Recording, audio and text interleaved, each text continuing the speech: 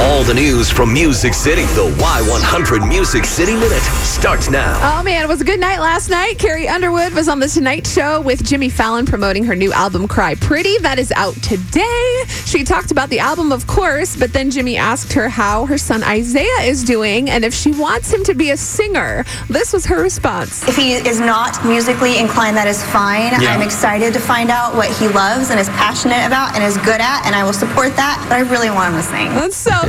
She's like, I love him no matter what, but I want him to be a singer. And then they talked about Isaiah's favorite cartoons, and Carrie Underwood says he actually loves a lot of the ones that she did growing up, and she's like, he picks these all on his own. He asks for DuckTales a lot, and then this happened. Must start a mystery.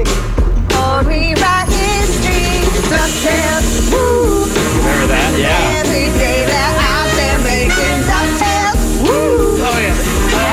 Oh, man, I remember that for sure. Yes, that was like the best version I've ever heard of DuckTales. The most on-point Most famous one right there. Yeah.